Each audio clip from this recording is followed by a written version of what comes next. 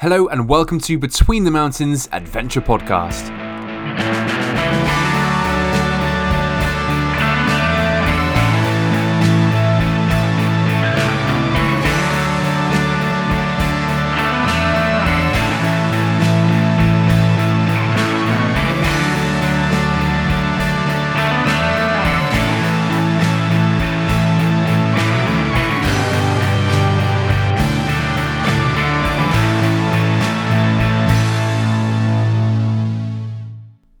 Today's guest is George Vlad.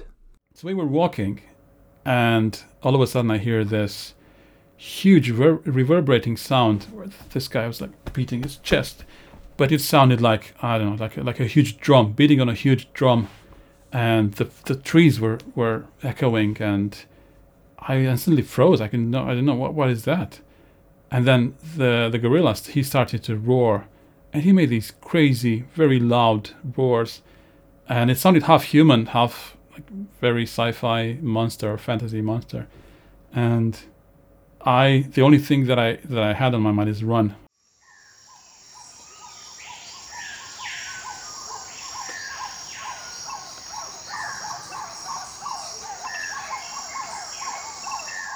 George Vlad is a sound recordist, photographer, and expedition leader with a keen interest in wildlife and conservation. Now, let me ask you this. When you guys are out hiking or climbing or paddling or doing what you do in the outdoors, how often are you actively listening to what's going on around you? George Vlad does just this, and we discuss it in depth in the interview, and just switching from a passive listening to the background to an active listening of the background. He travels to and explores wild and remote places, trying to avoid man-made sounds to capture the purest soundscapes. In his mind, not only is it good for his work and the job that he does, but he can also transport people like you you could be on a run, on the driver's seat in your living room listening to this. A couple of you said you listen to it in the shower. You could be there and you could be transported right from there to location. In this episode, we're going to be talking about encounters with wildlife, accidentally recording poachers and illegal mining, the importance of positivity on expeditions, and escaping burnout of 100 hours a week to the Romanian mountains, and so much more. This one is a must listen. And as you've probably noticed, there's not going to be any backing tracks. There's going to be an end track, and you just heard the introduction, but in the meantime, as we talk about glaciers, volcanoes, rainforests, you are going to be hearing the sound that he has captured from location. And I really hope you enjoy it, and it just completely takes you away and makes you really imagine visually through the power of sound. Anyway, let's get into the interview. I really hope you enjoy it.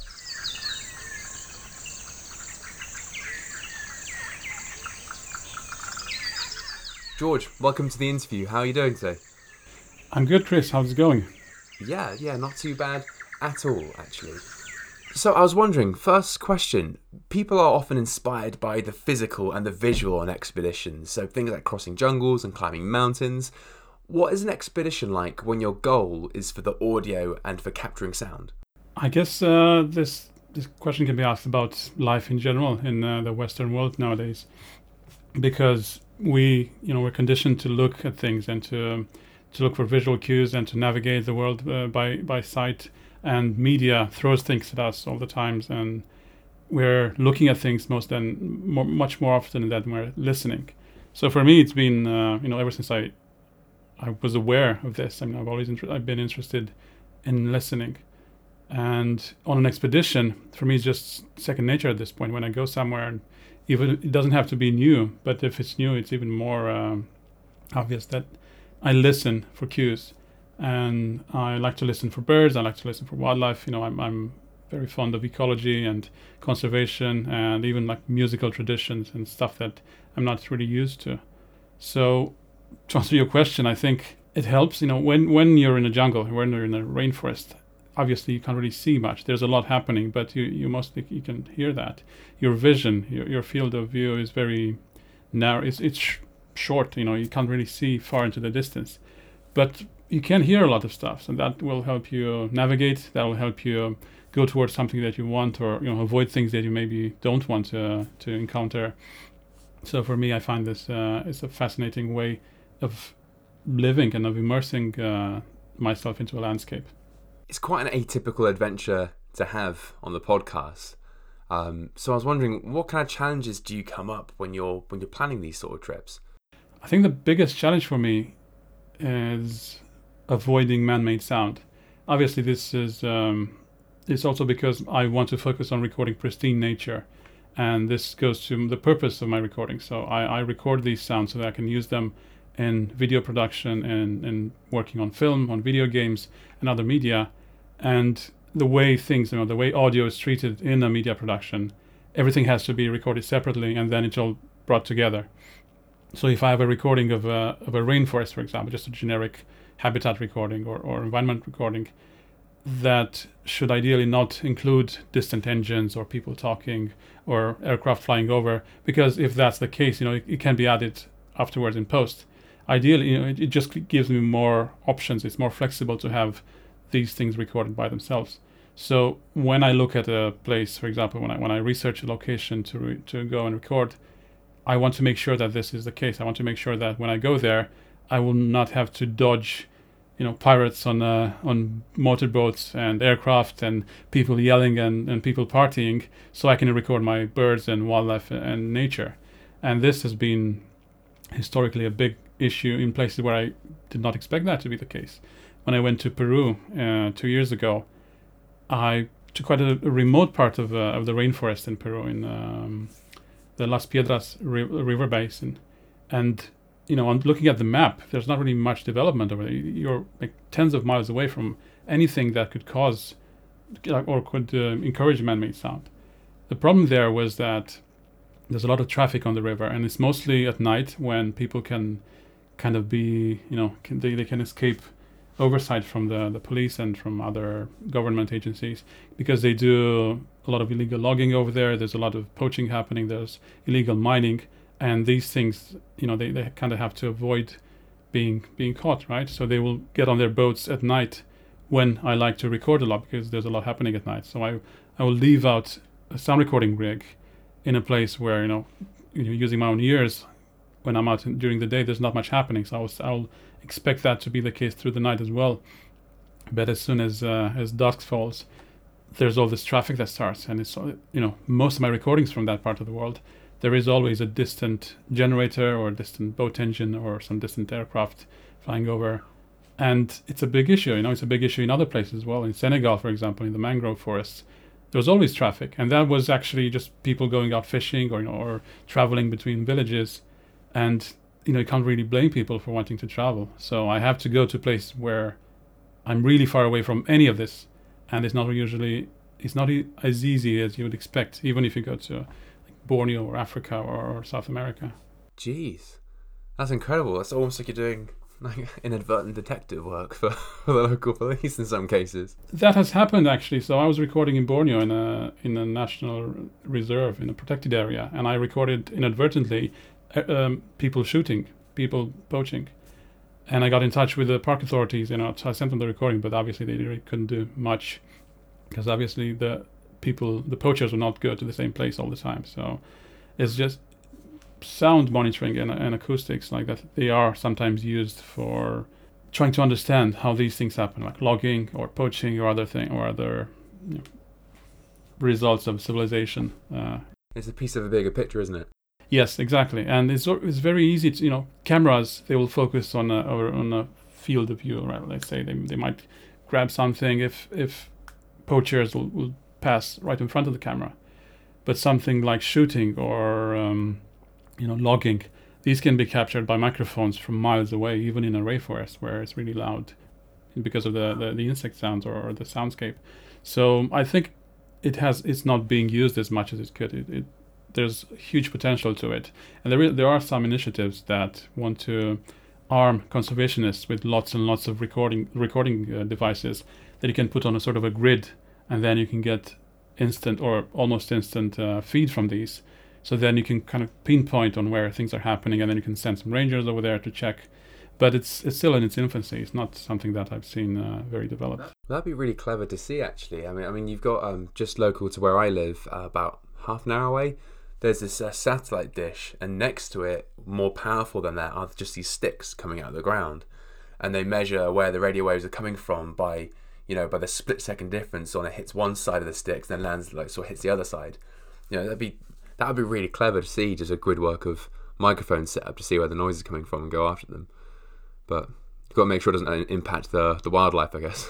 Well, microphones don't really impact wildlife. I've had my equipment out in rainforests and in deserts and all kinds of places, and the worst that's happened, I think, the baboons, they came close and sometimes they break my microphones or they bite into the recorder bags. But as soon as they find there's no food in there, they just leave it and there's nothing more to it. Elephants have come close to my microphones, they inspected it, they just left them there. So it's not really that. I think it can be as unobtrusive as possible with wildlife and with nature. That's nuts. I mean, that recording of elephant coming up, that's enough. That single recording is enough for people like me to go, wow, I've got this, and then show it for the people the rest of my life. Well, fortunately, because I'm not exclusively interested in sound, I also had a camera trap, so I have that on video as well. When the elephant approached, there was actually a small family of elephants, so they were looking. My microphone was just there, and this one that I've been using is quite a big setup that records around, so it wasn't easy to camouflage it or to make it inconspicuous. But the elephants were very civil, so they just came by. They had a look. I think they were talking to one another. They said, there's something unusual here. Better just leave it, maybe it's someone's recording equipment. Who knows? Just maybe that George guy again. Yes, exactly, yeah. So I'm very grateful for that, because obviously it's quite expensive equipment that I have to leave that like that. You've spoken before about reframing situations, so it's interesting that you touch on sort of like the potential for things to go wrong there. When you're actually on expedition, just how important do you think it is to utilize positivity and clear thinking to sort of match your headspace with reality? It's very important. It's not always feasible or not always easy to put into practice. But I can give you an example. So when I went to the Congo Basin rainforest a few years ago, we had a guide and a fixer who was sometimes very moody. Well, actually, he was generally very moody. Someday he would be very excited about our project. He would help identify locations where there would be a good soundscape or a balanced soundscape, and he would be very excited to show us around this national park that he was working in. And other days he would just sleep all day. He would say, "No, I don't feel like doing anything today. We're not going to do anything." And it was a bit unnerving. We never knew how which of his personalities would be we would encounter one day or the next. So we started to make jokes, between us. We weren't making fun of him, but we were taking this lightly. It was just whatever. If he doesn't feel like taking us into the rainforest somewhere, we're just going to go by ourselves. What's the worst that can happen? We can just get trampled by an elephant or charged by a gorilla. There's probably not worse than that. And this way, we managed to get whatever we wanted to do done. In the end, we recorded most of the things that we were planning to do. And we eventually started to work with him, and we convinced him. Towards the end of the trip, he was much more positive towards our focuses, in terms of soundscape, even on the days when he was a bit moody like that. So it's important. I think it sets the mood for the whole trip. And as an expedition organizer and leader, it's even more important than for everyone else. For example, in the Amazon, I went there with a friend of mine, and I think I have a bit of an edge on him because I've been exposed to more wilderness and hardship than him. And he sometimes felt a bit, he felt like it was a bit too much for him. He was a bit unlucky as well. So he had, for this one occasion, he had put his laundry out to dry, and there's a specific spider that sheds tiny hairs. And these hairs, they're like tiny hypodermic needles, so they just end up in your skin and they cause this rash. So he put on his t-shirt in the morning, and soon after he started to be very itchy, and he couldn't stop scratching himself. And at first we were worried, but then our local guide said, this sometimes happens. You just have to just take your t-shirt off. But obviously we were like 4 hours away from base camp, and there were worse things that could bite you, and you could get stung and bitten and stuff. So he had to pull through. And I just started to tell him a story about another friend of mine who, whenever this friend hurts himself or feels pain, instead of complaining, he says, "No, I'm really enjoying this. This is so good." And I kind of turned this into a sort of a leitmotif for the whole trip. It was our motto, look, I'm feeling very itchy now. I feel so immersed in this landscape now. It's like there's nothing between me and the spiders and the wildlife. And just thinking about it in these terms was, I think, changed the whole mood for that day and for the trip.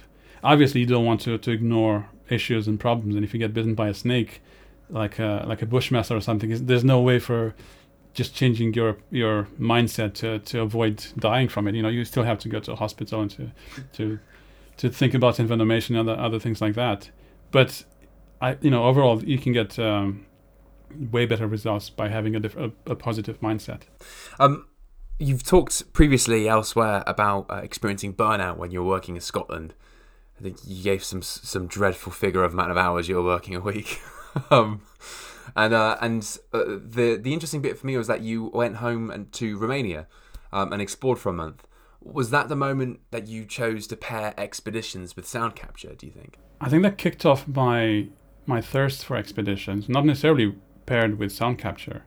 Back then, in 2013, to give you a bit of background, I just moved to Edinburgh, and I was working in sound design for video games, and this had been my dream career for more than a decade at that point. And I was so happy that I could do this and someone would pay me for it, that I just ignored anything else. I was just like, oh, this is my passion. This is what I've been working towards all my life. I will not say no to someone who comes to me, ask me for something like that. And this was detrimental to my health, to my mental well-being, and it was not sustainable. And other people who had been through this had told me previously, just make sure you get time off, make sure you see people, make sure you go out. You can't sustain a life of 100 hours a week, just work and not doing much else. And I got to a point where I couldn't sleep anymore, and that was the worst, because I would wake up more tired than I went to bed, and I just wasn't creative. And since a lot of my work relies on creativity, I couldn't, tasks that would normally take me an hour would take me half a day or even more. So that's when I decided, well, I risk losing all of this because I'm pushing myself too hard. So I took a month off, and I went back to Romania. I hired a car and went into the mountains and just didn't think about work at all. I was hiking. I was doing some photography, some sound recording, but I was mostly there to clear my head and to reconnect with nature, I guess, which sounds a bit cliche, but going, part of why I like to do the expeditions is because it reminds me of my childhood. Because when I grew up in Romania and I was out in the hills and the meadows all the time and exploring and enjoying myself with my friends, being out in nature, being out with wildlife. And I kind of lost that between maybe when I was 10 to when I was 25 or 30. And reconnecting with that part of myself helped me, for one, become more creative again and kind of get rid of this burnout, but also understand how important it was for me. And ever since that happened, I think that was about 7-8 years ago at this point, I've never gone back to working 100 hours a week.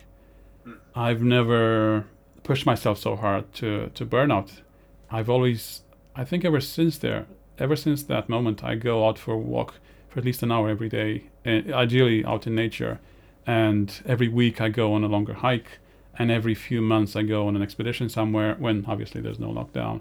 So it's just changed my life completely. I can't even, I wasn't even aware of it as much. I just decided that I had to do something to avoid that.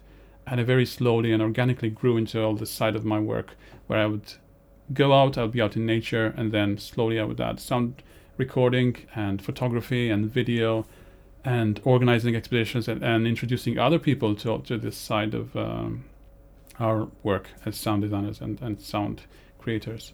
So it was just a very organic way of growing towards a more healthy lifestyle, I guess. Yeah, and you kind of answered one of the questions I was going to ask as well, which is about what did you do differently when you got back? And so it was brilliant to hear that it just kind of all just flowed back into what you like. You didn't have to do anything forceful or anything. I guess I was very privileged as well, because obviously people who work in an office all day they can't really take an hour just to go for a walk. Or if they do, they have to sacrifice their lunchtime or something. They have to do things like that. Me, since I work from home, and I've been doing this for more than a decade at this point, I can very easily organize my time around this, and I can also take maybe 2-3 weeks off every 2 or 3 months, because I work with my clients that I'm on a contract base on these projects, so I can arrange my expeditions around this. So I can't say that everyone should do this, because I'm aware it's not possible. But as much as possible, I feel like everyone could use more time out in nature and more time disconnected from devices and from the internet and from work and from emails and from everything else. Yeah, absolutely. Yeah, I call them sanity walks. Absolutely, yes. Very good name. So kicking sort of right back to the beginning, you described that you were allowed to be quite feral as a kid. Did you have quite an outdoorsy and adventurous upbringing?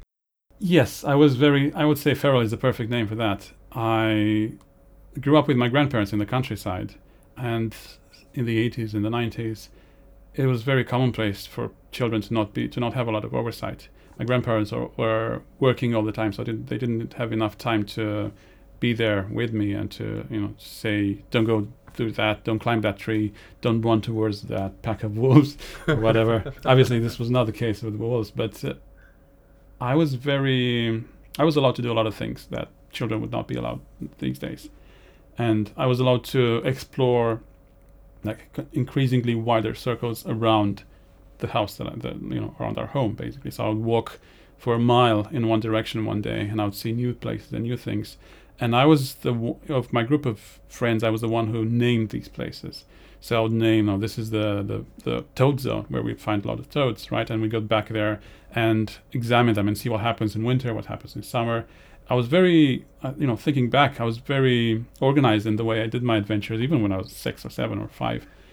And I would say it was feral because of that, because I was allowed to do all these things that for me seemed like I was pushing my comfort zone all the time. I was never happy with just doing the same thing over and over, or just playing in our backyard, because I felt this need, and I still feel this need to go to places where few people have ever been, or places that might surprise me in one way or another, or to discover species or wildlife or cultures. So yeah, feral is the perfect name for that, I would say. Brilliant. And you've spoken in quite a lot of depth about Ethiopia and Namibia elsewhere, which are all fantastic. And I recommend everyone listening to this to go and listen to those podcasts. I'll put them in the show notes if you want to hear more about the technicality behind the sound recording. But I was wondering if you wanted to chat a bit more about colder regions, specifically Iceland. How was that for you? Iceland was not really that cold when we went there. I went there in July last year. It's not quite the Amazon, though. No, I would say it isn't. The coldest I experienced there, I think, was when I was recording the Glacier Lagoon.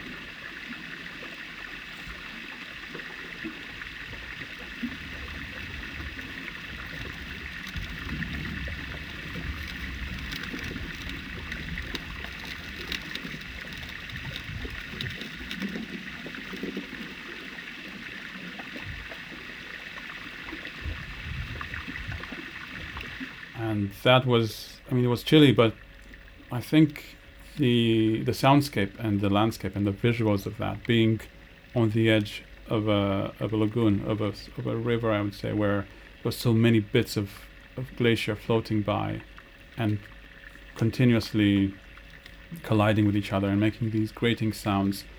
I felt like I was surrounded by ice and by this glacial atmosphere. It was really beautiful and primal as well at the same time.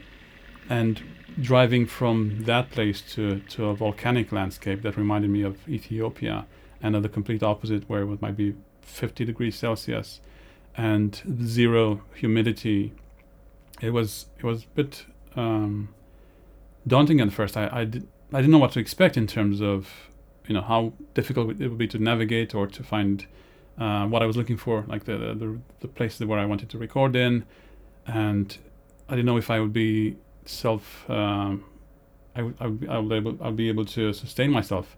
But obviously Iceland is much more tame, even if it's still pretty wild. the tourism infrastructure is very well developed, and you're not far away from a road anytime, unless you want to go into the center, into the highlands. But we stuck to the ring road around it, so that was quite feasible. It was a good introduction. I feel like I've only scratched the surface, so I have to go back and explore it. Hopefully in winter as well, sometime once this becomes possible again. But that encounter with glaciers and with icy waters, that was brilliant for me. It was a different thing to what I had experienced before. It was oddly familiar as well, because growing up in Romania, the winters there can be dire, they can be wild.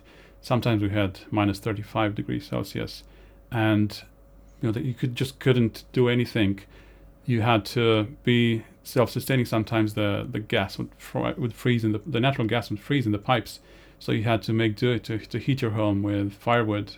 So the hard part, the difficult part there seemed a bit familiar as well. So I think I'd be able to survive in winter in Iceland if I plan the trip accordingly and I do a good risk assessment. But yeah, now I plan a trip to Norway, to a glacier, to record it in summer.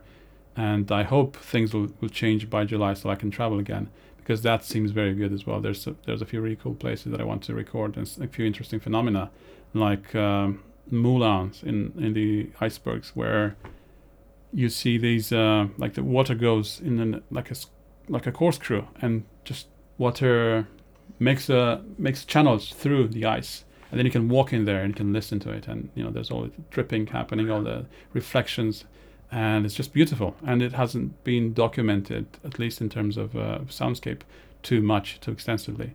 So I want to do this in summer. That kind of leads us on to the bigger, colder regions that you've got planned as well. Have you got similar goals for Greenland and Antarctica for whenever you manage to go? I do indeed, yes. I think I mentioned something on my website about it, and I get questions about it. Luckily I decided to work on my YouTube channel and to upload soundscapes on there starting about 2 years ago.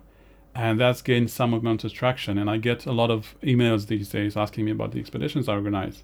And there's people who want to join me, either to experience these places or to do the sound recording part, or to do both. I also have photographers who want to get in touch with me, and they want to do the photography side of things. So I had been planning a trip to Antarctica before lockdown, and it was a bit costly. I think I worked it out to about £120,000 for a month, either in Antarctica or South Georgia. But this means that I would have to charter a yacht and to hire the crew and to have everything prepared, and then I would have to share these expenses between everyone who wants to go on this trip. And I think there's a top limit of 5 or 6 people who can join me. So it's not, you can't really have 30 people or 50, because obviously it becomes unmanageable. But you can't fit on a small yacht like that. And I had found 3 or 4 people who are interested, but you had to book it about a year in advance, and you had to pay half of it up front. And I think it was a good thing that we didn't, because obviously COVID happened afterwards, and I'm not sure what would have happened. But it's still on my mind. It's still there. I still want to do it. I'm not sure how I'll be able to do it. I might just ask for a grant from some organization, or I might just have to save for it for a while. But it's one of my dreams to do that, to go and record the incredible wildlife and ice, and to kayak with whales, and to do all kinds of things that you might not be able to do 10 years from now or 20 years from now. Yeah, that's a really interesting point you bring up, actually. Just the fact that these things may not be around for too much longer, which is quite sad, but fantastic that it drives you towards Antarctica. I mean, I desperately want to go, but I mean, like you said, that 6-figure sum to visit makes for some saving to start now. Well, there are easier ways to do it. So I had an option to join a photography trip there. I think that was about 7 or 8 people plus the crew, and there was not as much freedom to land as I wanted for my sound recording purposes, because obviously photography, you can't really do much at night, and then you can do, with the long lens, you can shoot photos from a ship or from a vessel, and even if you do land, if you spend a few hours there, you take the photos you want and you can go back. Whereas sound recording, I want my way of doing sound recording, to give a little background. I like to record for at least a day in one specific place to get a full day and night cycle, and then I can see the changes that happen over time. Ideally, when I'm not there, because when humans are in a certain place, they will inadvertently influence the soundscape and the wildlife and whatever is happening. So this was not ideal for my purposes. This is part of the reason I decided not to go on that trip. But it's still feasible, and if that's my only choice, if only joining a photography trip there is my only option, I will still do it eventually. But and that, I think that costs around £15,000 per person for about a month, which I guess, when you compare it to more than 100,000, it's more palatable. It's not the cheapest way. Some people choose to buy cars and to have a deposit for buying a flat or a house. I'd like to invest in travel and exploration and in equipment. So whatever. Yeah, well, I mean, like one of our previous guests said, no one's on their deathbed wishing they had more money. So however you want to spend that money while you're on the planet is completely up to you, as long as you're a good person, right? So absolutely, well said. Yeah. So you've said elsewhere, and earlier as well, we're mainly a visual culture, and specifically that sound can be overlooked. The recordings that you provide, listening to some of them, they are captivating, and they ironically provide you with an image of what the sound could be through listening to them. But for you, are there any sounds you've recorded that strike memories within you? Well, that's a very easy question to ask. Everything strikes memories in me in terms of sound. I can go back to my early childhood when I would hear blue tits around the home, around where I grew up. And whenever I hear them, I can turn it off, but whenever I hear them, I can go back to these memories just because they're stuck in my mind. And whenever I go to a new environment, for example, when I went to the Amazon, there were sounds there like the Oropendola or the toucans or toucanets that just stuck to my mind, and now whenever I hear them, I'm instantly transported back to that. Or the motmots. I was sleeping on an open platform in the rainforest, and the only thing that was between me and the environment was that a very thin mosquito net. But the good thing about that was that I could hear everything, as I was sleeping. And as you know, when you sleep, you can close your eyes, but you can't really close your ears. So sounds will weave into your dreams, and there's this weird moment before you wake up where you can sense sounds and you can remember that you heard that. And that for me was the sound of the motmots. The motmots, they sound pretty low frequency. They go like whoop whoop whoop whoop, and they're quite loud and they're quite big and chunky birds. And that to me was like, I couldn't be, it was happiness, pure bliss, just waking up at 4 a.m. listening to birds nearby and to insects and to the dawn chorus. And I eventually ended up tattooing a motmot on my forearm just because this is my soul bird now. It's stuck into my mind and my memory like that.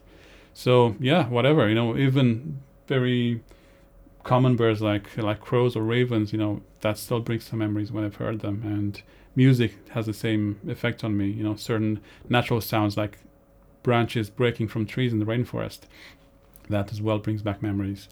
So I might be a bit odd like that, but yeah, that's the short answer to your question, I guess. And then more specifically as well, are there any recordings as well that you listen to and you remember like something about that moment that you were recording as well? Like, someone tripping over right as you hit record, or, is there something that perhaps the listener wouldn't hear because it specifically happened for you when you captured it?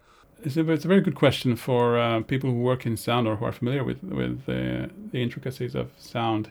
Yeah, the psychoacoustics of it is very interesting. To give you an example, when I went to Ethiopia to record an active volcano, it was a grueling trip together, actually. It was very hard. It was very hot. It was about 50 degrees Celsius. It was windy all the time. There were salt flats all over, so we got salt into our eyes, and it was a bit of work to get there, let's say.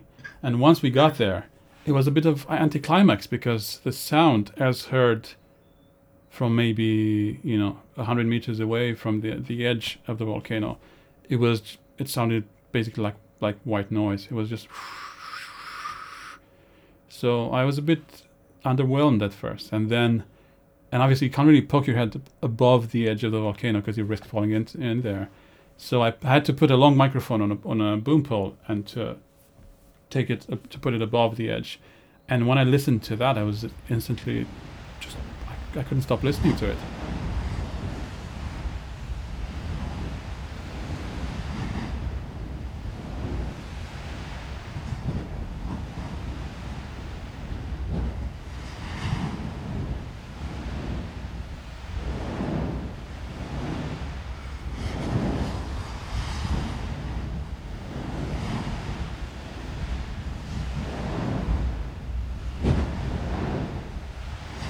so fascinating. There's so much detail to it. But obviously all of this got lost as the sound was pushed upwards and it bounced around from the edges of the volcano. And I listened to that for about half an hour until I thought I could hear people screaming in there. And obviously this is the effect that a sound without much that you can relate to has on the human mind. You know, I was reading a book about, this was happening during World War II when people were trying to decipher the transmissions from the Germans, right? And they would listen to static for days on end. And eventually they would think that they heard actually people talking, but there's nothing there. It's just the effect that listening to this sound over so long a period will have on your brain. Your brain tries to find patterns and to find meaning even in the most random of things. And probably this was something like that on a smaller scale. But the most interesting aspect was once I think I'd had enough, because I was getting a bit dizzy at this point. I took my headphones off and I asked our guide who was there with us to have a lesson if he wanted to. And he put his headphones on and he started crying because he had never heard the sound of the volcano without anything being between the actual sound and his ears. He had always heard it as you can hear it with the big bits of lava that you can get between you, and everything was so washed out and you can hear it. It's like distant waves. But when when he had the headphones on and he could hear to the unmitigated sound of the volcano, it was completely different for me and unexpected for him. So he was so moved that he started crying. And everyone else, all our guides and our security detail, they just they made a short file and they wanted to they queued up to listen to these sounds, and I was so happy that I could offer this to them. I think you said as well that they they must have done like 100 tours to this volcano, more. That's right. That was not the first time they were there, and all for them it was nothing new at this point. They were just like, oh, whatever, this is another volcano. But once they were able to listen to it, it definitely changed their minds. Yeah, it was absolutely new. So I noticed that you've got as well recordings of the River Danube from home country Romania.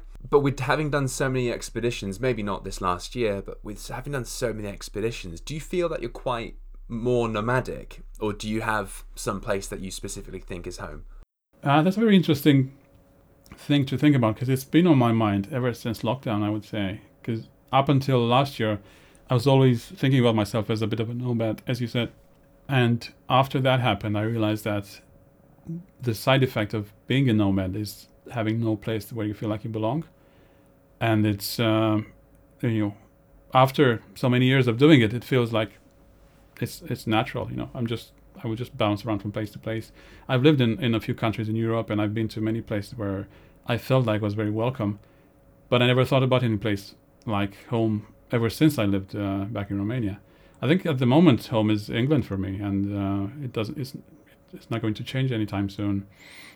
Even if I still keep going on expeditions like that, I do need a base camp. I do need somewhere to to have all my books and all my equipment and my cat and everything. So yeah, home is in Surrey at the moment, and I don't think it'll change anytime soon. I really like it in here. I like the feeling of belonging and having friends locally and just popping up and seeing someone. And when you move around from place to place all the time, that you can't really take that with you.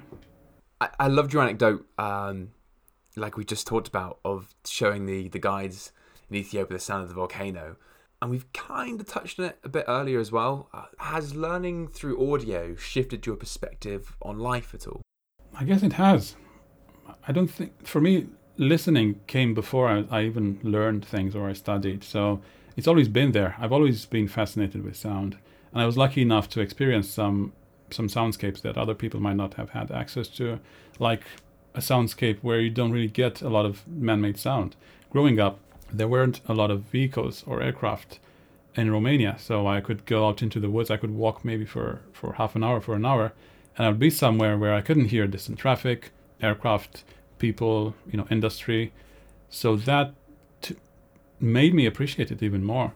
And there's been a lot of studies into this, where hearing man-made sound or living next to a busy road, for example, or an airport, significantly will make your quality of life lower, just because this is not natural. This is not how the human brain has developed. Hearing a constant sound in your the back of your mind there, it's like having a constant source of stress. And again, it might sound cliche, it might sound like something that's new agey or whatever, but to me, there's clear difference between spending a whole month in the studio working on things and going out and listening to traffic and to people and to all this chaos, and on the other hand, being in a rainforest for even a week, for example, without network coverage, without traffic, without people, just being there on your own and with wildlife, with nature. It's almost impossible to measure how much more energized and creative I feel after even a short stint in a rainforest, for example, or in a desert, even in places where initially you'd think, oh, there's not much to it, there's just wind. But after you've been there for a day or two, you start hearing all this crazy amount of detail. The wind sounds different from a minute to the next. There's wildlife even in the desert. There are birds, there are insects that make sounds. It's not as in your face as in a rainforest, but it's still there. You just have to, to allow yourself to get used to that, to the much lower dynamic range and much lower intensity, and you'll hear it. I'm not sure if that answers your question. I think as I was learning about sound, I realized that I was doing certain things without being aware of it, like taking breaks from listening to traffic or being aware of things as they happen, being a bit more analytical about sounds in certain places, things that people don't really do as much. When I go somewhere with a friend and I point out birds, for example, they'll be like, oh, is there a bird singing? Oh yeah, there's a bird singing. To me, I'm always aware of that. I'm not just hearing things, I'm also listening to what's happening around me. So yeah, learning about it with this focus has definitely changed my life. It has definitely had an impact on me. But I think I was always into this, and as I was learning more about it, I just understood how my thought processes worked and how I can listen and I can identify things like that. Perfect. So no shift in perspective, just using it to enhance your life. Yes, yeah, not a big thing. I think for a while I was very strict about focusing on sound and ignoring other things. So I could kind of make up for the fact that I was always bombarded with visual media and visual elements. But I think I've gotten to a point where I try to use these to tell a story, because I also do some conservation work. And when I get to telling a story, I can use sound, I can use photos, videos, talking, words, whatever. So all of this stuff comes together to serve a higher purpose.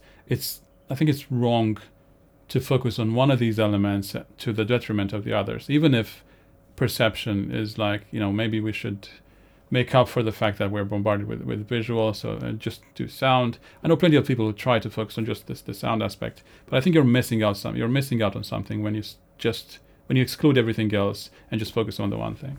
I mean, it's a similar, I guess, related for the question I asked, is there's always that quote that says, don't be so focused on what's in front of you that you miss the glimmer in the corner of your eye. So yeah, I've had a collection of guests on the show that give different inspiration sources for expeditions, and we kind of hinted at it a bit earlier, but for you, what inspires and creates each trip? I think this has changed over the years for me. The first time I went on an expedition, it was just to escape my studio, for example. As I mentioned already, I was getting to a point where I wasn't creative anymore. I wanted to be out and to get some inspiration, get some peace of mind, get to just clear my head, basically. And once I'd done that and I came back, I felt like there was not enough anymore. I wanted to do more. So I started to do sound recording and photography. And again, after a few years, that changed because I was noticing all this beauty and all this, all these natural places that were very fragile at the same time. So rainforest, for example, this is why I've been focusing on rainforest for a while.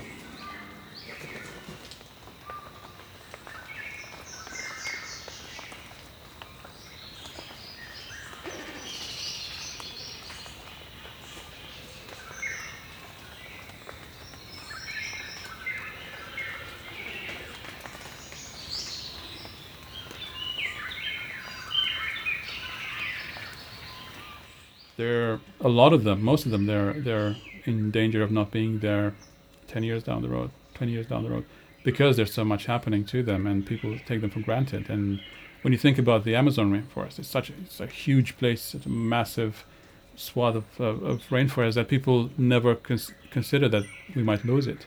It's not about just cutting it all down. There's a tipping point after which it creates all these chain reactions where it's not sustainable anymore. So for me, getting to these places and gathering stories and understanding what's happening there, and then sharing all of this stuff with other people who might not have the privilege of going there or might not even want to, this is, I think, at the moment, what drives me to go to these places. Conservation and ecology are what I eventually want to move towards, to mix it with my sound design work.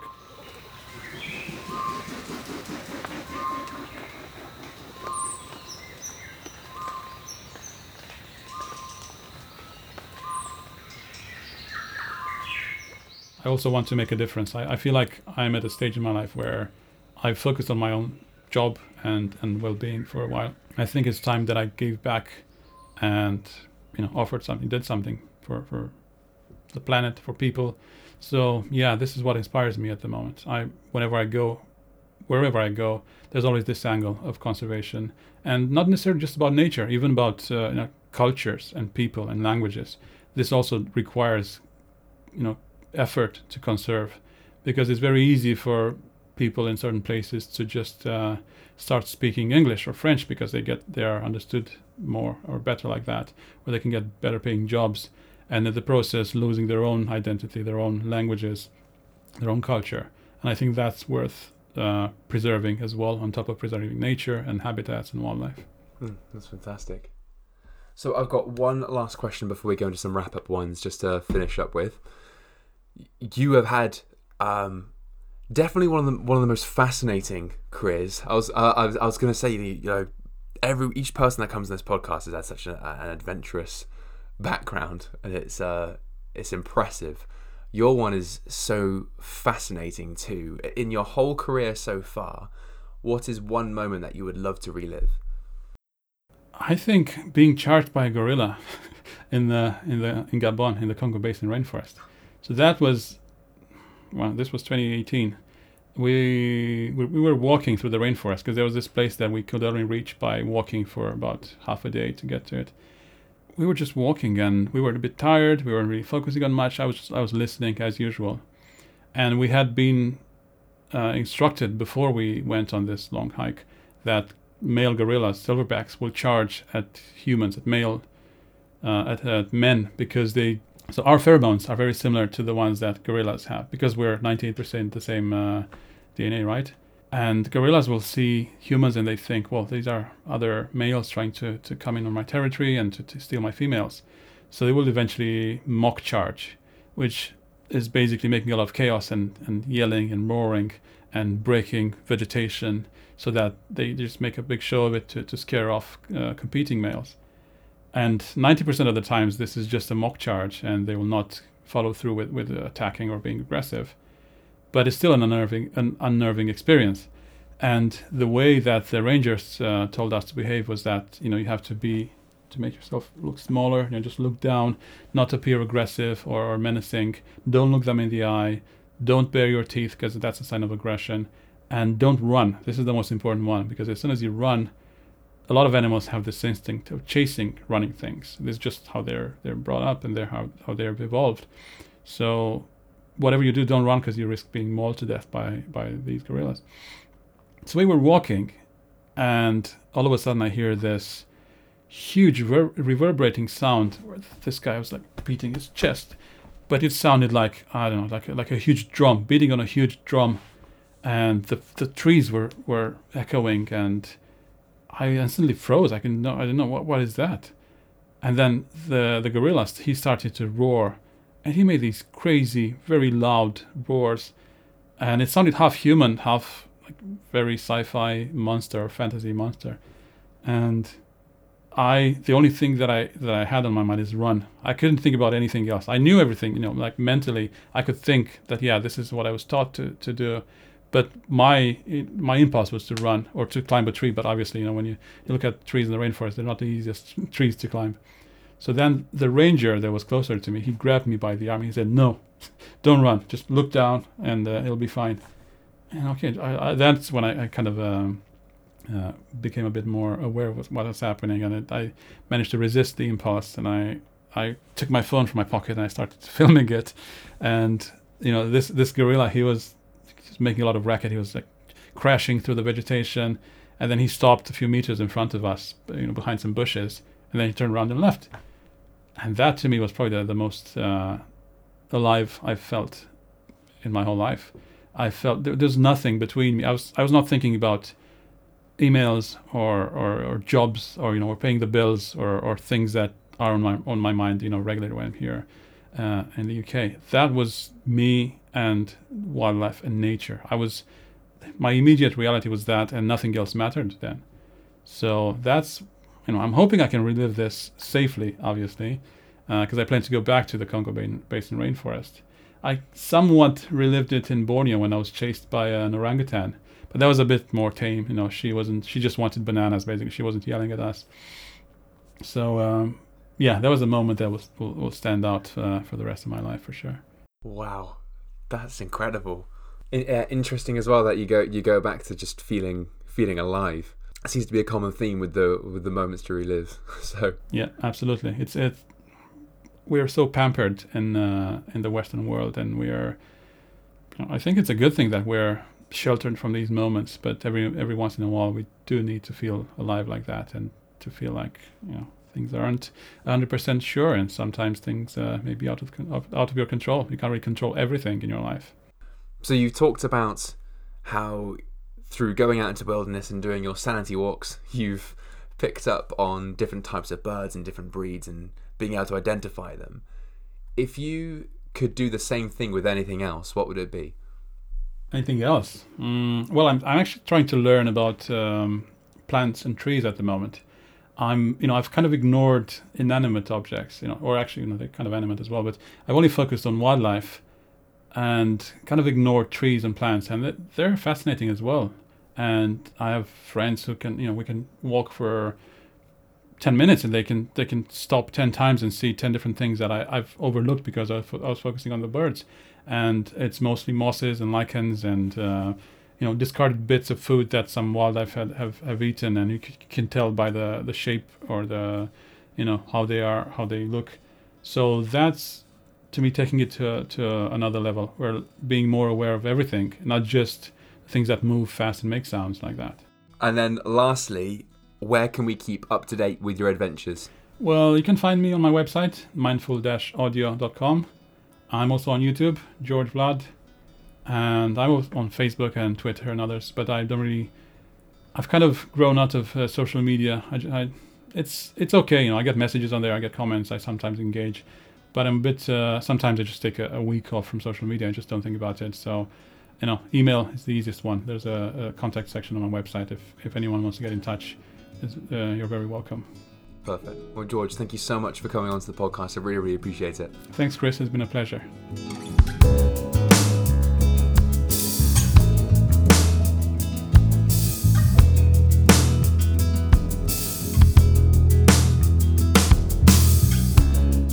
I hope you enjoyed that incredibly fascinating episode. If you did, then be sure to go and check out George Vlad on all of the links that I will put in the show notes. And if you enjoyed this episode, then why not check out Exploring Cultures and Wild Places with Ian Finch, or the episode with Will Copestake where we talk about the Scottish Highlands, Patagonia and more, or even Pursuing Happiness, Mountains and Adventure with Emily Scott. That if you check out the full blog, those links will be down at the bottom. Let me know what you think of this. If you have time, please, by all means, leave a 5-star review on iTunes to help us move up the rankings and get more people knowing about the podcast. And if you feel up for it, share it with a friend too. But otherwise, I will see you in the next episode, and I hope that you have a fantastic day.